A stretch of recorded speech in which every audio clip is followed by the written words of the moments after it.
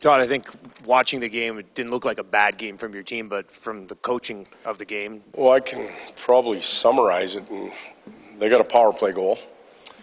We didn't. They chose to block a lot of shots in power play situations. We didn't. They scored a blue paint or a playoff type goal.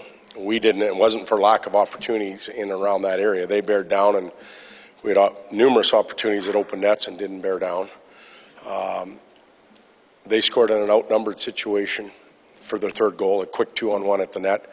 We had numerous outnumbered rushes where we got too cute, and it led to a number of turnovers. And I think the giveaway or turnover ratio was 2-to-1 probably in our favor. So they did a lot of the things they needed to do to get a 3 or 4-1 win. We didn't. Pretty simple. Team not physically sharp enough or mentally sharp enough? I think it's a combination of both. One goes with the other. Right? We saw opportunities for breakaways where we didn't handle the puck. We saw 2-on-1. We had a 2-on-0 and we chose not to even shoot the puck.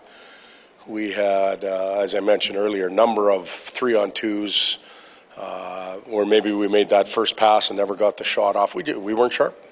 Were you worried about that a little bit this morning? You mentioned the Islanders are desperate and you had to make sure your team was. Yep.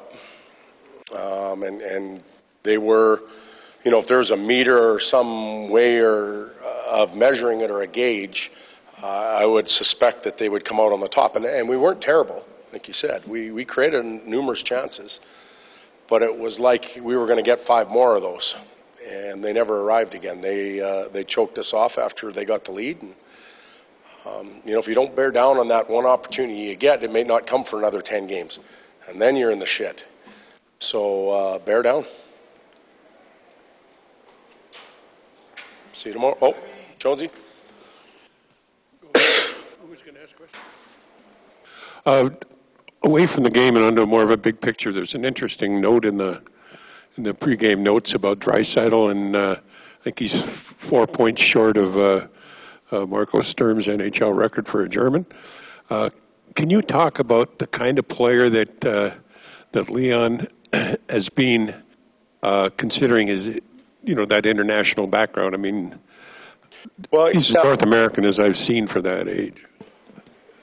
I think in the past there's been some pretty good German players that have migrated their way over here and played well in the National League, but it's dried up a little bit lately. Leon seems to be the next wave, leading that country a little bit. And it's something they should be proud of, something he should be proud of. I know that he takes it, he takes it personal when it comes to that type of stuff. And for as good as he is for us, he's that good for his country as well.